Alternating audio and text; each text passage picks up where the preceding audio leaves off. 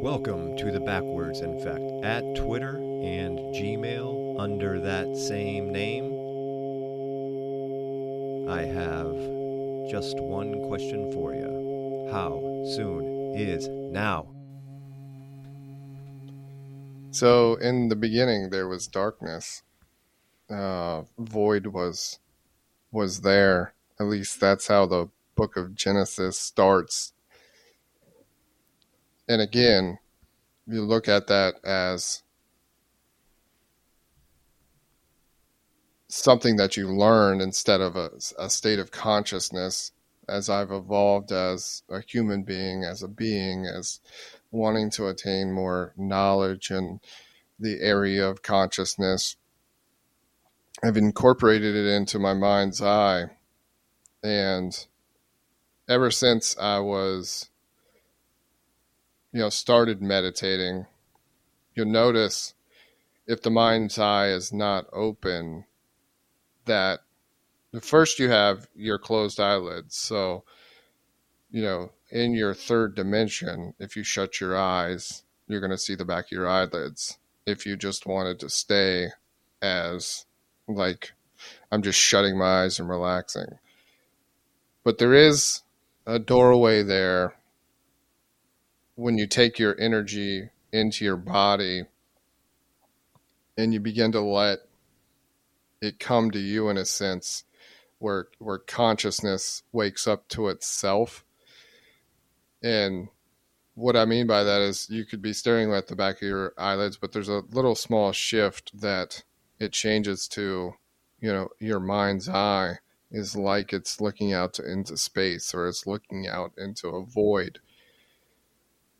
And if you can relax and really go from the thoughts that consume you in this three-dimensional place that cause all the stresses of life, if you can relax into yourself and realize just the beginning of you being a multi-dimensional being, and feel that energy and start to play around with that energy, bringing it up to your head, it starts to reveal itself. Yesterday, I had one of the craziest mind's eye visuals that I've ever had, because normally in beginners, and I'll even call myself a beginner because mind's eye is a very tricky thing to master, what your brain wants to react to. So normally you have images come in your head and your brain wants to react like, what is that? Or just saying, what is that? Like, you just can't be still. Yesterday I had a breakthrough because I was like, I just want to stay in a state of relaxation and move the energy from my root to my head, not trying to create any magical experience other than getting energy moving up to my head, not trying to like turn into Superman or anything like that. I'm just relaxed in a state of being and letting that mind's eye do whatever it wants to do. Just letting it come to me. Obviously, there is a slight bit of projection that for me to keep that attention along with the feeling of the body. So there's a moment where I was teetering in between falling asleep, which is, if you can practice that, it's kind of helpful to really turn the mind's eye on. But I was fully conscious, and this woman appeared, and it was like an AI, beautiful being, short, curly hair, right about the ear length, and it was kind of puffed out a little bit. Um, and I looked right in her eyes, and I didn't react with my brain.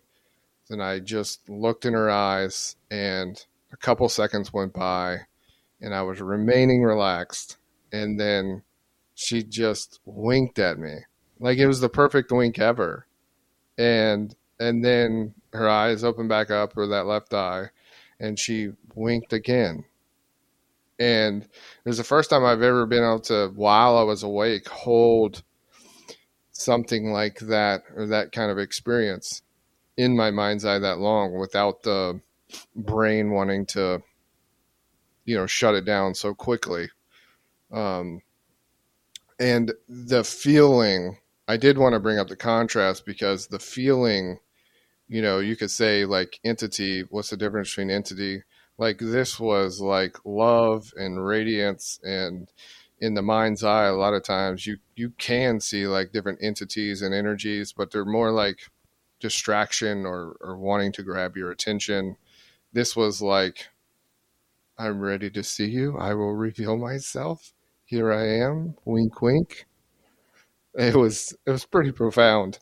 There's a stark difference between a lot of the stuff you see in the mind's eye and then something that presents itself as, pure love and energy that makes you feel in your being. Kind of like when you hear the spoken word.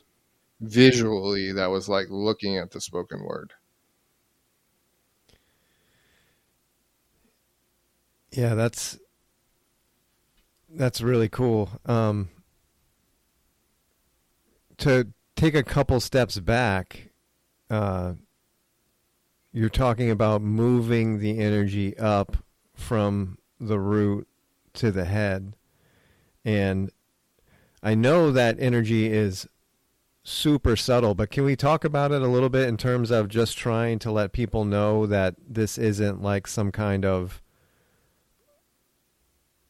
like new age energy that you're moving, like that it is subtle, but it is tangible. Like what's actually going on there? And do you want me to start, or you want to take it?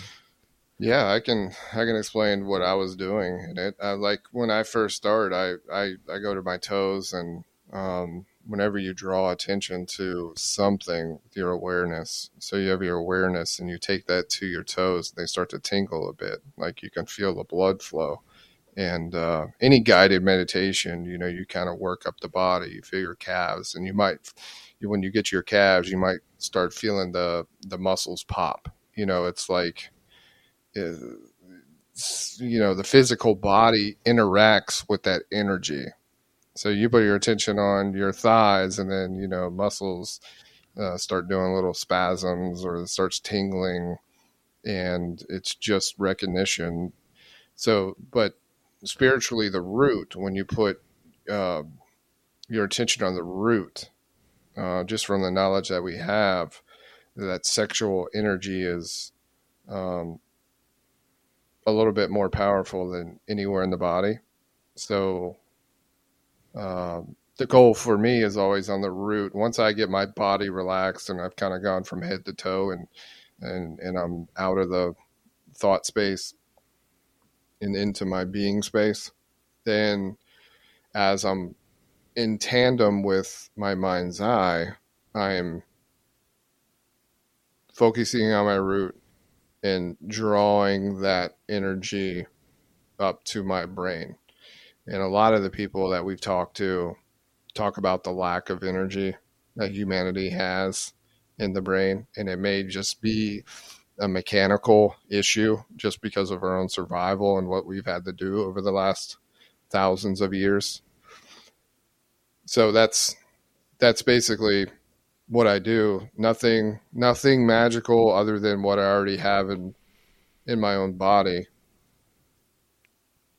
So to try to explain like the relatable tangibility of it, it's the same energy that you feel like when you're nervous to ride a roller coaster. It's the same energy you feel when you have nerves. It's the same energy you feel in many other facets of your life. But what happens is you feel that energy, and immediately the ego and the brain claims it with explanation. Oh, I'm feeling that because of whatever. And what you're talking about is relaxing completely and then consciously, willingly start to work with the energy and pulling the energy up. Yes. So yeah, That's why I say, me being a beginner as far as um, being able to lay down and relax and let consciousness works such the opposite of the brain and goals and everything. So anytime anything comes up where you feel like you're making any progress, the brain wants to get involved. The ego brain wants to get involved. It wants to take um, anything it can get, anything it will get you. It's um, very easy to do, but yet one of the most difficult things to do. So when you talk about be still and know, the challenge is laying there and doing that perfectly. And that is something I think you can easily overlook. Like you can be close in meditation, like feel your body, like, oh, I feel myself, I'm vibrating, this is cool. But you don't realize like 75% of the time, like your brain is still active. Like it's very subtle to relax all the way. I'm talking about especially like get down to details like your jaw. Like your jaw can the jaw is one of the most stressful places of the day. If you do anything with your mouth, chew gum or whatever. I like to chew gum during the day. So notice like how tense your jaw is. Like, can you relax everything in the body and let consciousness discover itself? Because consciousness works in a way where if you do that, it just kind of takes you and reveals how it wants to. There is no like the brain saying, "Oh, I see that. I got there. Oh, I'm here. I'm there. Oh, is it going to take 5 more minutes?" Consciousness works like completely opposite. Yeah, the unconscious tension in the body and the willful relaxation of the body. But I think one other point, just to try to make clear in terms of somebody that might be skeptical about energy, if you take that somebody that's skeptical and then I snap my fingers and make them like a meditative master, one of the things that they're going to notice making that jump is the energy we were talking about was there all along. And you're going to be able to recognize it from other aspects of your life. But you always had it caught up in stuff going on in your mind. So every time you felt energy, it was immediate. You had it labeled and you had it understood. And the mind would claim it. And in a lot of ways, that's happening really quick, and then maybe emotions get involved and storage of that energy gets involved. But you were so involved with that energy that you didn't realize like the meditative power of it. But what you're talking about is through that relaxation process and through the process, when you relax the body, it does have a mechanical relationship where it also relaxes the mind.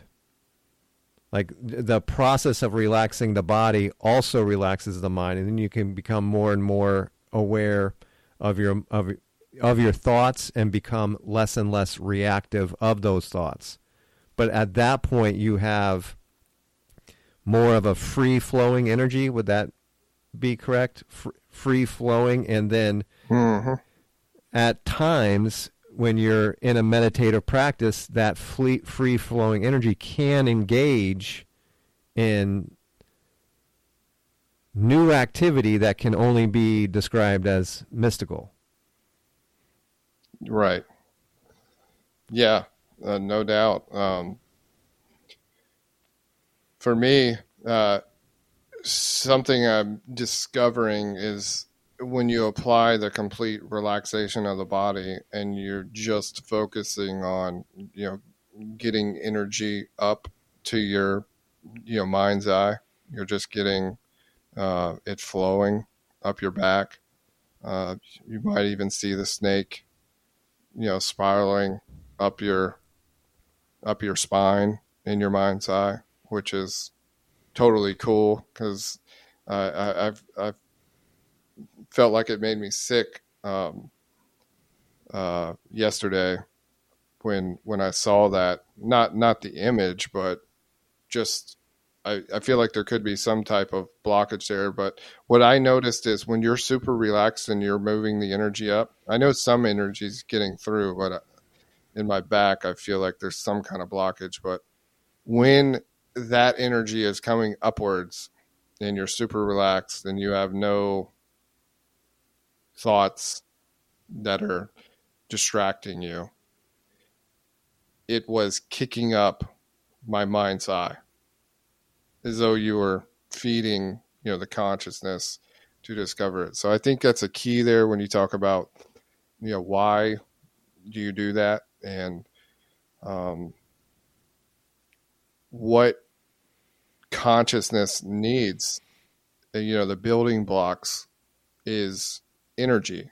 So if you're able to relax yourself and bring that energy from the root in that super relaxed state with no expectation and no motives or no goals other than bringing the energy up, that's when I saw that woman right at that moment. And, we've talked about astral projection and you needing energy to do that. I think you're training yourself to be able to have those type of activities as you progress. Yeah, I know you didn't say it. It's your experience, but I'm going to go ahead and say it for you. It does seem like a divine mother winking. I mean, in the past, we would have said in a moment of stillness that the universe will look back at you. I think we both have like some real old meditative experience where something is happening where it feels like the universe is looking back. I know this one sounds like it was even more so than that, and with as much detail as you're talking about. It looks like a nod from the divine that's just like, there you go, like, you got it, Yeah, like. I do want to touch on that too, because that experience, the reason why it was profound and the reason why I agree with you totally, just because of the feeling. And I think it's worth talking about when you do this, like you're bringing energy up. I see like things walking. I don't necessarily feel anything, or you could see faces. You could see something pop in you. I mean, I've had stuff that pop in a split second and look at me. It's not the best of feelings. So there are entities, like you are peeking into uh, whatever parallel universes, higher dimensions, whatever you want to call it. You're peeking in. So the difference in entity, then none of that can hurt you. It's not um, nothing that's you know should be scared of. But when a moment like that happens, there was just like I said, the only way to describe it is if you're talking to someone who's speaking the spoken word and it speaks to your heart. You just know, and that had the same kind of radiant energy to it. There was no fear whatsoever. It's always about you know trying to do that for 3 seconds and then training your mind to take a back seat to so your consciousness can evolve. Just part of the ego brain dying, but that's the difference for me. It's having an experience like that. Um, totally different. I mean, it hits you way different. And the feeling that I got was one of encouragement, love, light, whatever you want to call it. There's no bad feelings or anything, but I do. I don't know what it is, but I see um, a lot of times I'll just see legs walking or not even full bodies, but just a lot of motion. And I think that's just you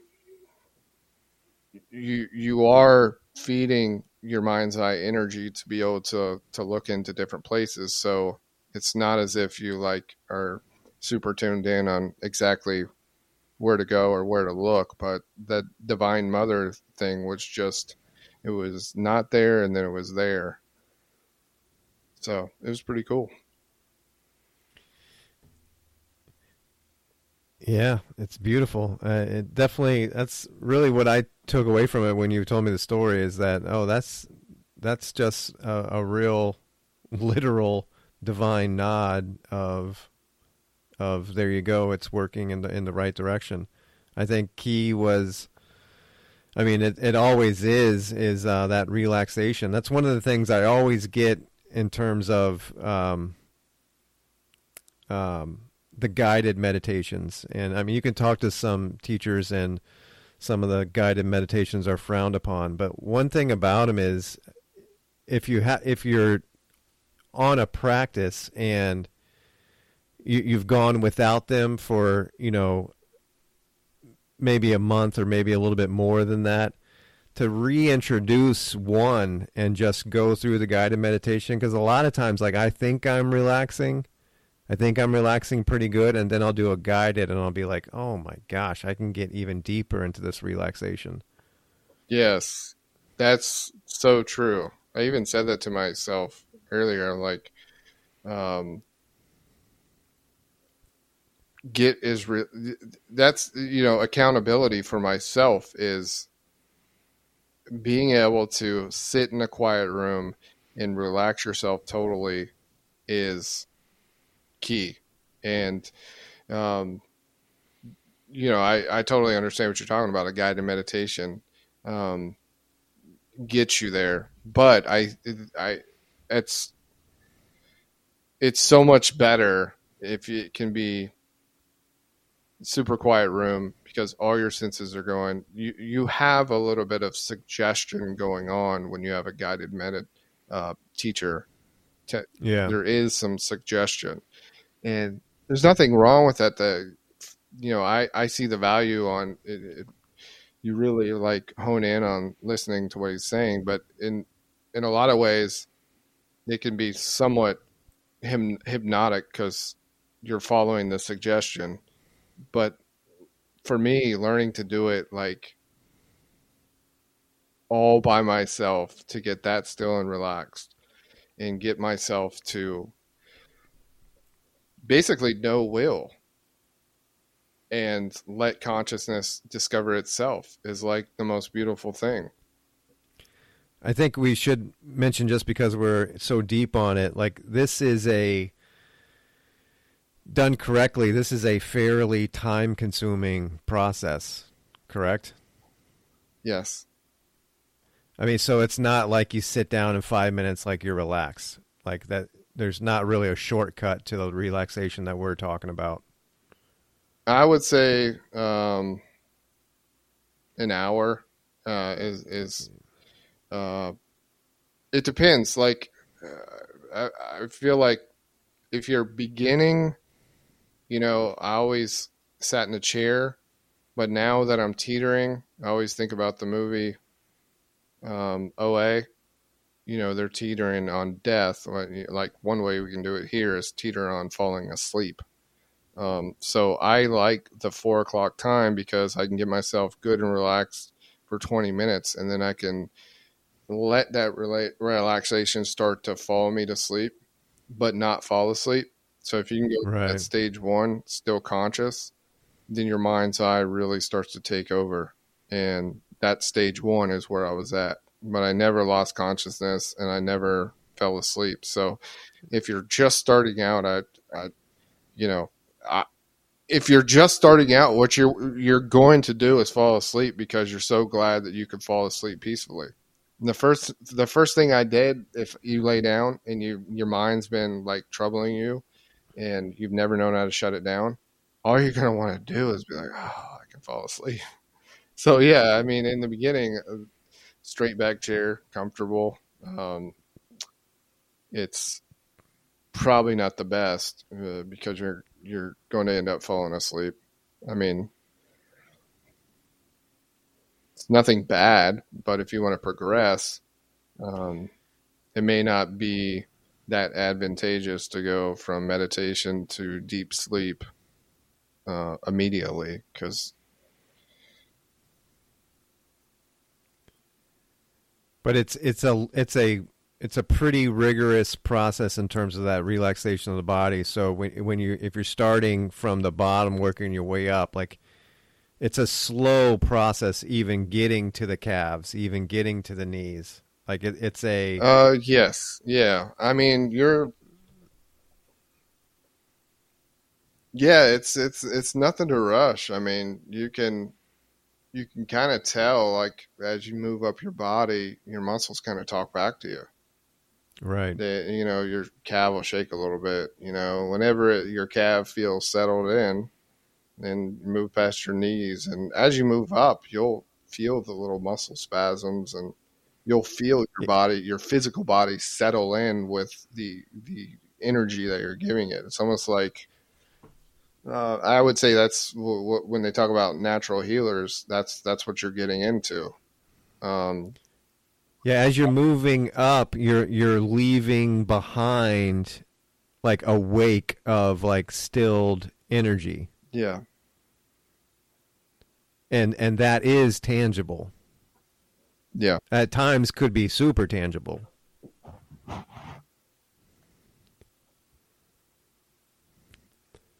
So that still energy that we leave behind, eventually what we're going to do is relax the entire body.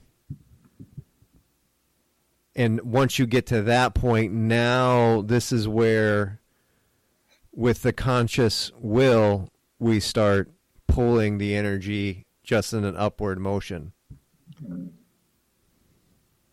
Yes, and the root is the root.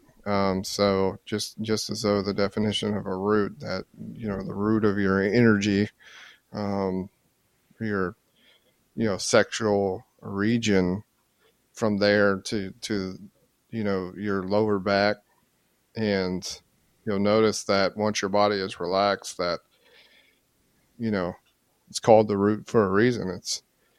It's a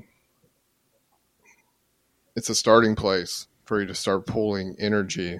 And then just as though you move your attention around your body, you can start to move that energy along with your attention up your back and top of your neck into the top of your head.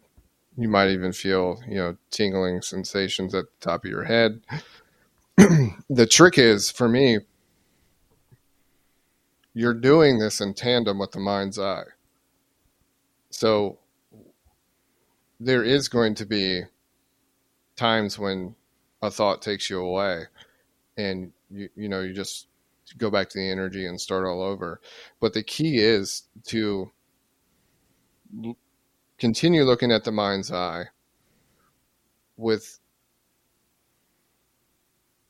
no effort as far as trying to manufacture anything, but letting consciousness discover itself. So is the energy in your mind's eye? Like, are you pulling the energy up in your mind's eye? Do you have a conscious vision there that you're creating? No, other than when images are starting to be produced, then that's the way it seems. So you're pulling the energy up just with pure awareness inside the body? Correct. Okay. While maintaining awareness in the mind's eye. And you're just waiting for the mind's eye to show you anything. Correct. Yeah, that's a little bit different from me, because what I'm normally doing is I'm getting my mind's eye involved in the energy coming up. So you're talking about maybe even one more layer of relaxation that I'm missing. So this is interesting. What I end up doing when I get totally relaxed is I imagine some kind of system where I'm pulling the energy up. But what's interesting, like when I've talked about this, I snap so hard that it literally knocks me out. And then I snap myself too, because the mind's eye pulled me so hard. But what you're talking about is interesting, because it might be more subtle if I'm just doing it on the internal awareness and then just patiently wait for the mind's eye, I might not be so pulled in by it. Yeah, the key for me is that relaxation and no effort. Because anything effort is usually seduced by some type of thought. Yes. So to get down to nothing and nothingness and let consciousness discover itself or reveal itself or, see, which takes me to, in the beginning there was darkness. And I don't want to portray that the whole I am God thing, because that's not the point. Obviously, I guess the best word is fragments, that if we have the universe within us to observe back, that's the only way that this creation can know itself or realize itself. So we have that in us. I am God is not the message I want to send out, although everything in this universe is paradoxical. Like everything on this path is paradoxical. So you take Genesis, in the beginning there was darkness. Consciousness discovers what it can do. Consciousness discovers creating. But it's the same thing that we're doing in our mind's eye. It's the same thing. You start in the same paradoxical way. I started off the program, you close your eyes, you see the back of your eyelids. I'm talking about maybe a little bit higher in the mind's eye. You start with darkness. No one starts the process with just, so it slowly reveals itself. So you take consciousness in the beginning, and there's darkness, and it begins to understand what it is and what consciousness it is. Then you get into Einstein's E equals mc squared, and what creates matter, which comes from consciousness. So us like doing meditation here is somehow the whole universe too, which then leads me to speculate on what happens when we die in the multiple universes that may be out there. Because I said from the very, very beginning, before I even got into this kind of detail, I feel like what we would think is a big bang in the three-dimensional world is an energy, a consciousness, like a caterpillar becoming a butterfly. But when we die, it's like a big bang of consciousness thrust into the void, understanding it's capable, and E equals mc squared applies to all. Or let there be light. Let there be light. And so this is what I'm saying.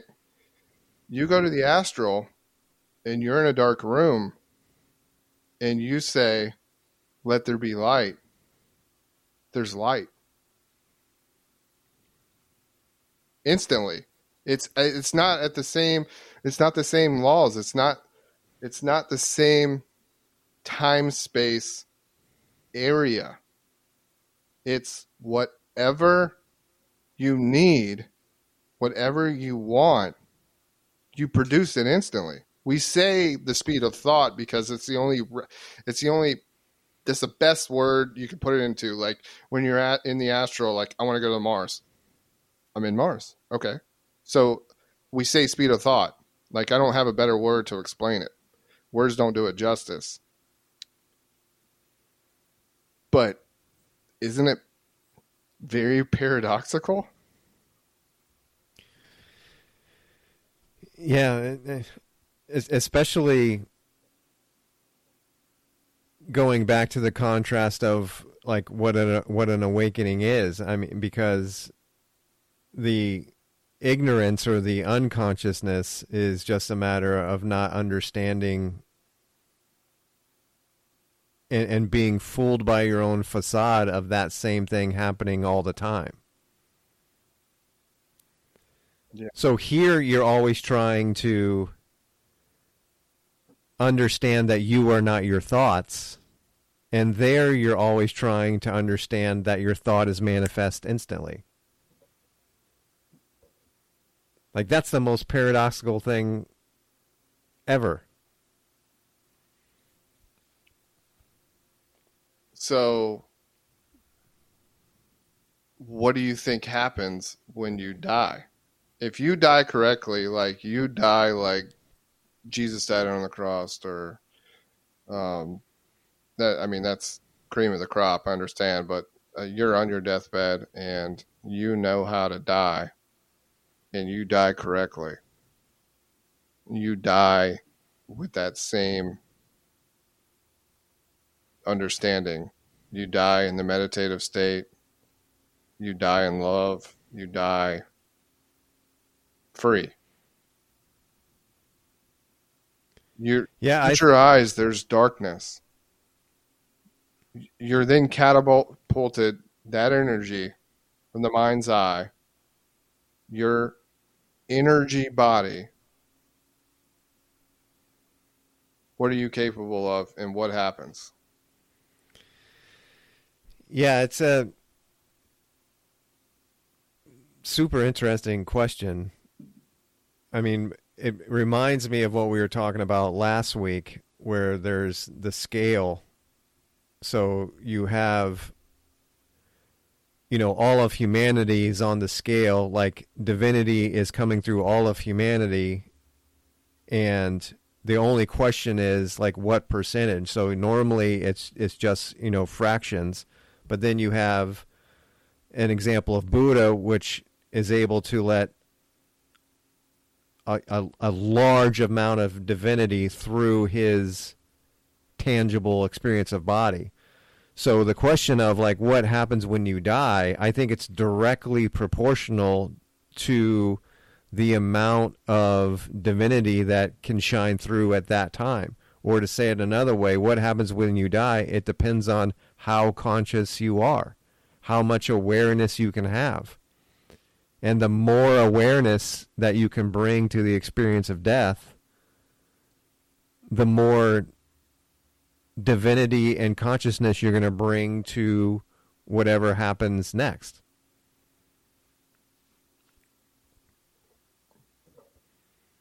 Yeah, it's definitely an interesting question.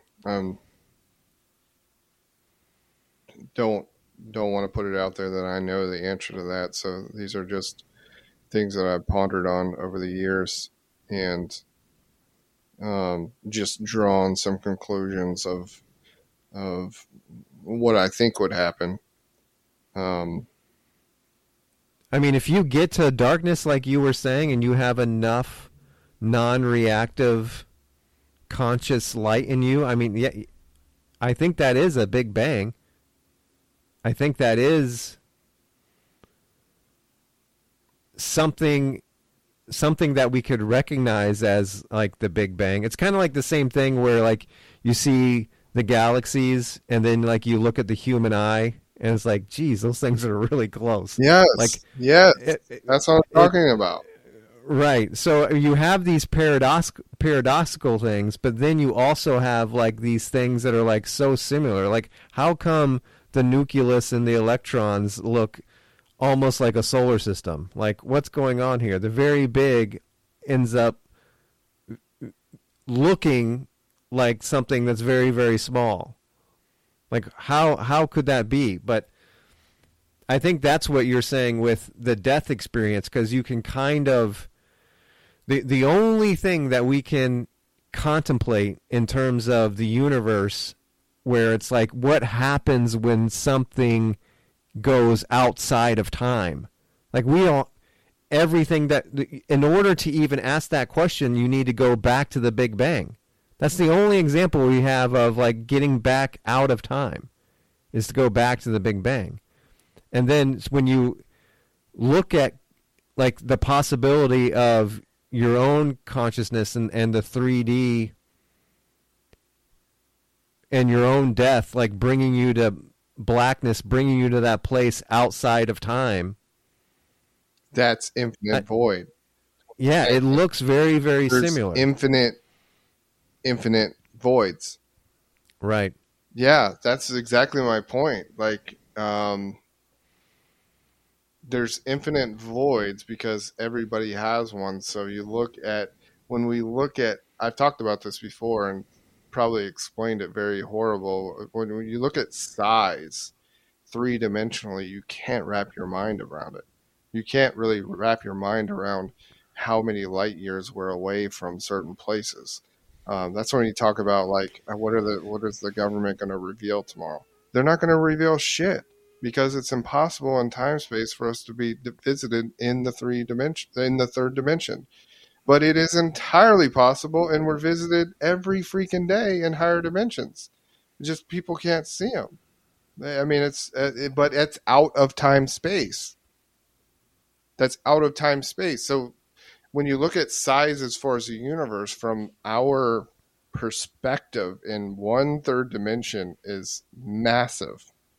But when you look at it from the perspective of infinity as far as how many of them, like this universe is a speck. Like the size is like the space in between, just say Earth and Mars. It's just dead time space. It's nothingness. It's nothingness. So the distance makes no difference whatsoever. It's not like when you look at it in terms of how powerful we are and what we could possibly manifest when we die, like this is a speck of what infinite is. You just can't put it into words in human form. You see glimpses of that in the experiences you have in the astral because time space doesn't apply, and teleportation is a real thing. It's a real thing. So you go anywhere in the universe instantly. That's faster than the speed of light the last time I checked. Yeah, and I think the moral of the story is the importance of consciousness at death. And I mean, and we've talked about this a little bit. I feel like it was a long time ago. But that's a lot of the great masters. Some of the like most beautiful parables are about the death, and there's a lot that goes in, and I'm not going to be able to come up with the names. But you just listen to somebody like Osho or any of the other masters talk about other masters and what death is like for these meditative masters, and they bring so much awareness and consciousness into that moment that they do seem to at times leave ripples, like even in the 3D. Like, for example, you hear about like hidden messages inside of Earth or inside of rocks, footprints in solid rock. There's all kinds of like little things you hear, and I'm certainly not one who hasn't investigated this materialistically, but the idea about awareness and meditative mastery and death and how those things collide, and the notion that we have any idea what's capable at that moment, I think is ridiculous. Like it's such a powerful moment that it seems like there could be a lot more possible there than what we materialistically realize. Yeah, it's an interesting thing to talk about. It's not. It's definitely a lot like the "Who am I?" question. It's uh, a lot of it is open ended. A lot of it is theory based. I definitely don't think I have the answer, but when you apply all the paradoxical things, um, you can start to connect the dots with just about everything. I mean, we understand we have a mind's eye, and that starts out as darkness. So you can start to apply all these things, and if they make sense, kind of leads me in that direction. Um, but it doesn't matter because I'm not going to experience it until I die, which could be. Well, that's interesting too, because I don't know that that's even your experience is not going to happen till you die. But I think some of the stuff that people are talking about, like there's that gigantic tree stump from Close Encounters of the Third Kind. I can't remember the Devil's something, a famous landmark, but it's also brought to it pilgrimage of like meditative masters. And so the idea is that they've left something behind because they've died there presently. Died there with awareness or died there with consciousness. And the idea is like they've left something behind. So if you go there as a meditative master, and just like what we were talking about, if you have spent the time to understand your own relaxation and your own energy process, people go there, but now that mind's eye that you saw open, which was, this vision of the Divine Mother, but that could meet something that the master left behind connected to this 3D world. So if you get in the right state, now you're having a direct interaction with this person like it's Star Wars or something. But that's just the mystical stories about what's possible. So my point being that it's a wide range of possibilities as soon as you go into these meditative mastery deaths. I think that there's a lot that they're doing, because if you think about the power of leaving something behind from that point of view, it's such an action of bodhicitta. It's such an action of for the betterment of the world. Your last act is to be helpful to the people you leave behind. Yeah, yeah. There's definitely some bucket list places. Yeah. Sure. When you were talking, you kind of sparked when I was meditating. I did kind of leave something out that I wanted to mention. Is when you kind of made a hard right turn there. Sorry, but Oh yeah, sorry. I forgot to mention. So when the body is completely relaxed, what I've been doing differently now is, and on a small scale, you can do it with your hand first. And once your whole body is relaxed, you can start to turn your hand or relax your hand and move just the energy of the hand.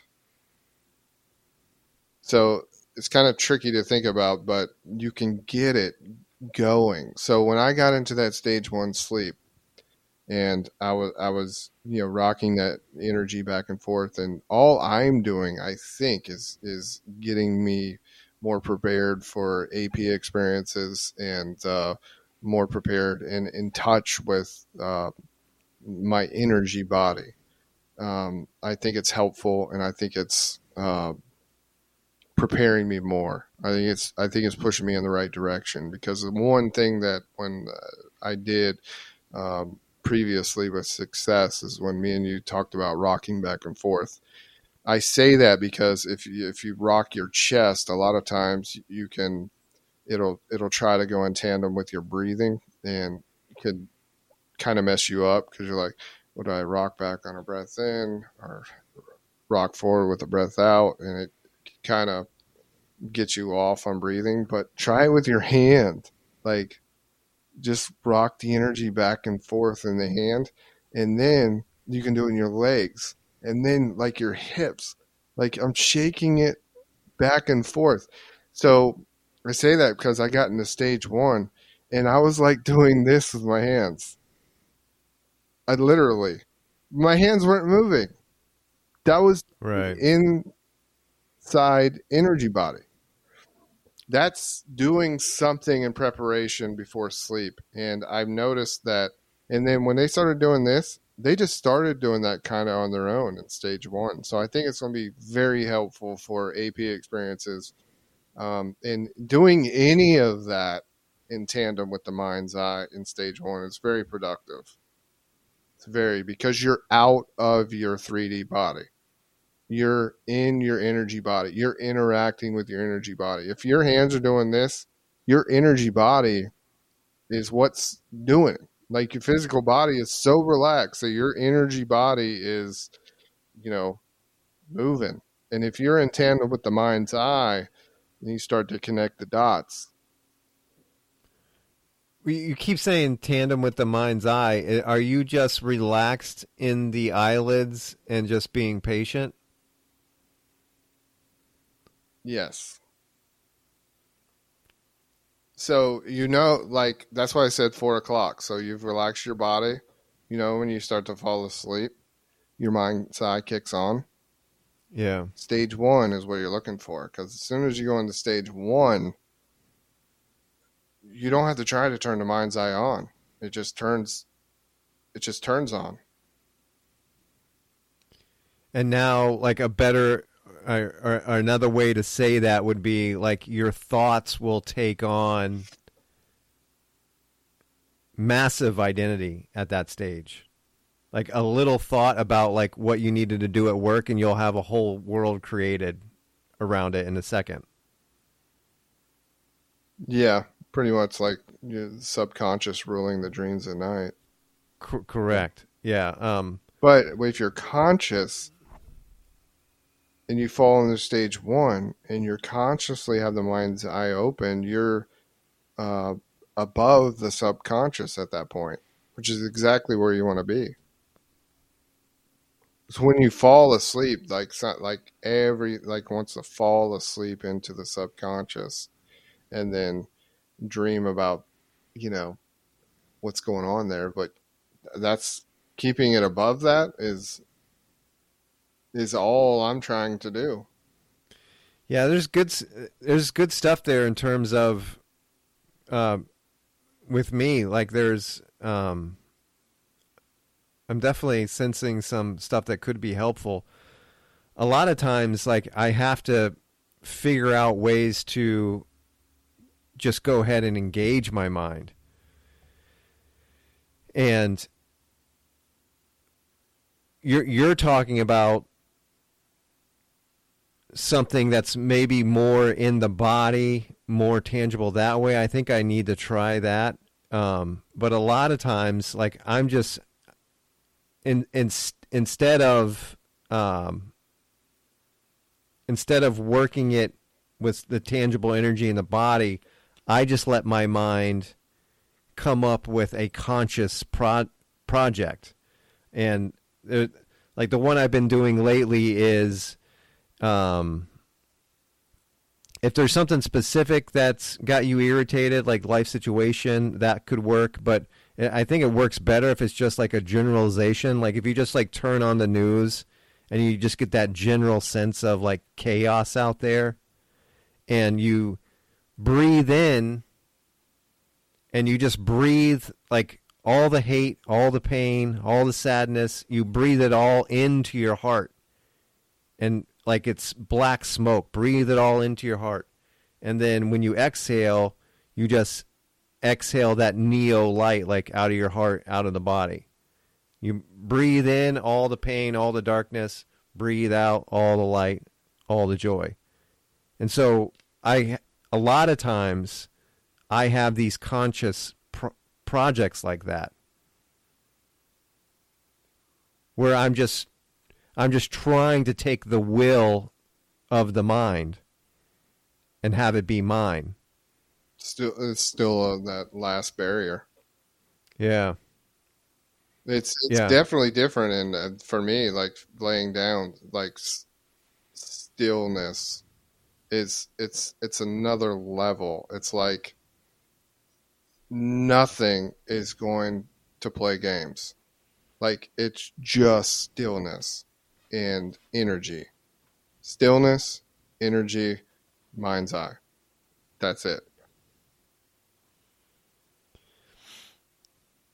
Yeah, I certainly don't disagree with you. I want to try that. I just a lot of times there definitely seems to be mental activation, and it's so hard that it either creates something quickly or it knocks me unconscious, where I'll even forget where I am. It's almost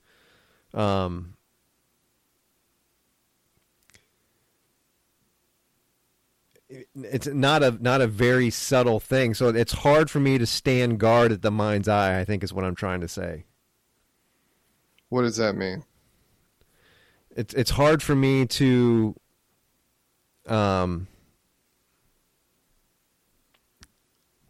from that project be still and not get caught up in something. Yeah, so there's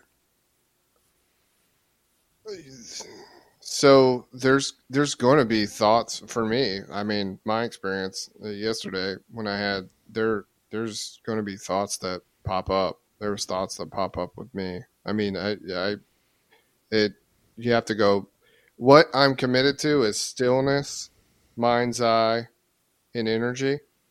But when a thought pops up, it's obvious that I've engaged with it and it's taking some of my energy.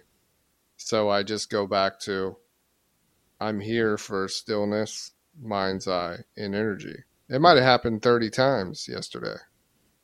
Yeah, and that's another way to say that it's non-reactive. Yeah. Yeah. So you're not necessarily... you're pulling out of a thought once you realize it's trying to take your energy. But your mind may be less active certain times than other days. Like sometimes I may be able to sit into the body and, 2 or 3 thoughts pop in and I disengage and stay focused on the task at hand, which is no task at hand. Stillness, right, energy, mind's eye. And but I think recognizing like those thought processes, they are things that are trying to take that energy. Like it's a very valuable thing. Yes. It's very valuable. I think we are closer than what we were thinking before, because that's all I'm saying is like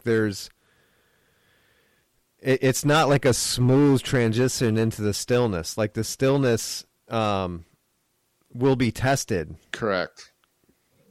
Yes. Yeah, and that's the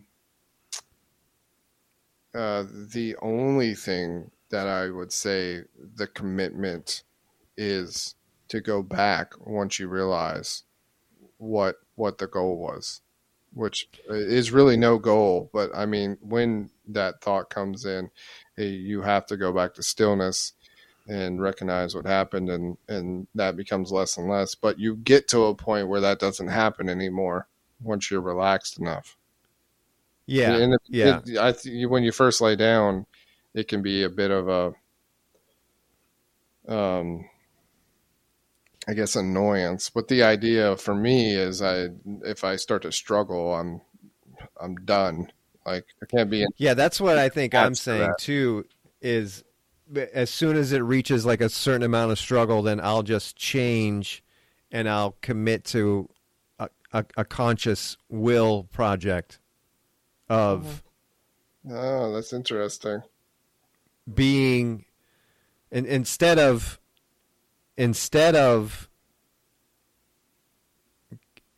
I think it's just a matter of time. Like, so if it goes like beyond 20 minutes and it's like, okay, I'm not just going to keep doing this, like it reaches a point where I'm like, I'll take control, which is ridiculous, but I'll take control and I'll just use this as a manifested moment. But one of the things that I think in terms of mechanical spirituality that make it kosher is you from then on you're just spending time pushing light out into the world like that. You become a vessel for just pushing light onto the world.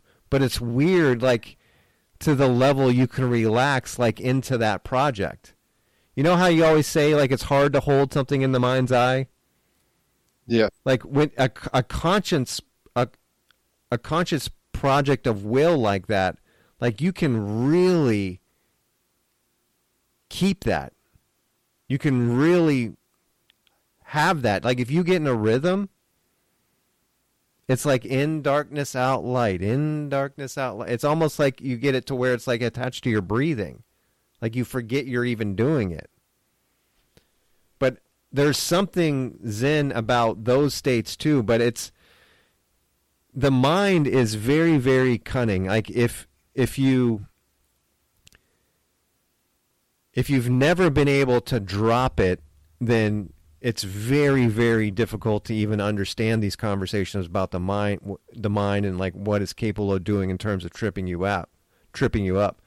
But at the same time,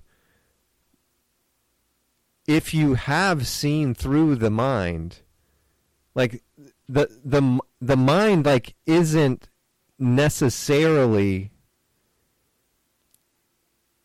always the problem. Like the mind can be harnessed for conscious projection.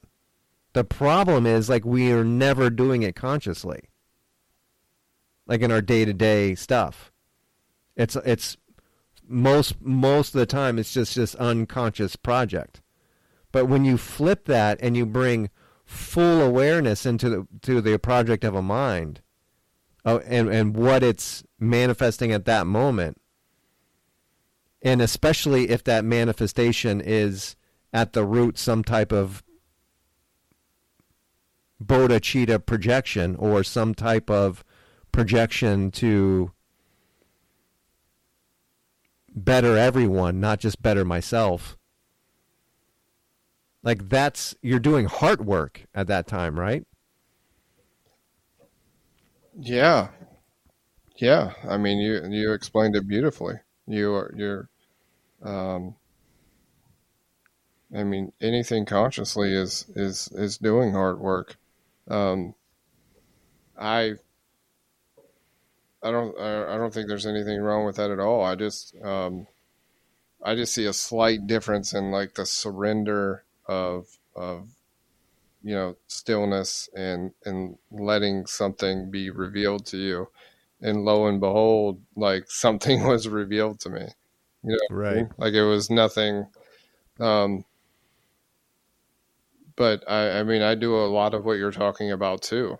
Um, so I think, It's all projection and receiving, like where you find yourself. Are you projecting it out, or are you being still enough to receive? yes, and that projection is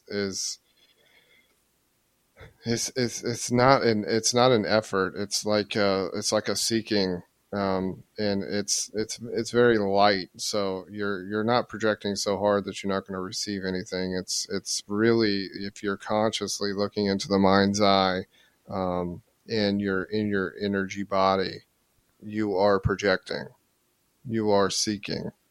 There is some small shifts that when you're looking in the back of your eyelids, you can kind of, I think you talked about this in the very beginning, you can kind of pull that awareness back, and it kind of puts you in more of your mind's eye. It's very hard for me to put that into words. I'm not going to articulate it the best, but there are some shifts that you can do to, make sure you're in that receiving mode. But just a lot of conversations we had last week, it just hit me like when I meditate, the word that you used, relaxation, and um, I I just want to relax, charge the energy body, be still, and focus my attention on the mind's eye. That's all I want to do. Oh.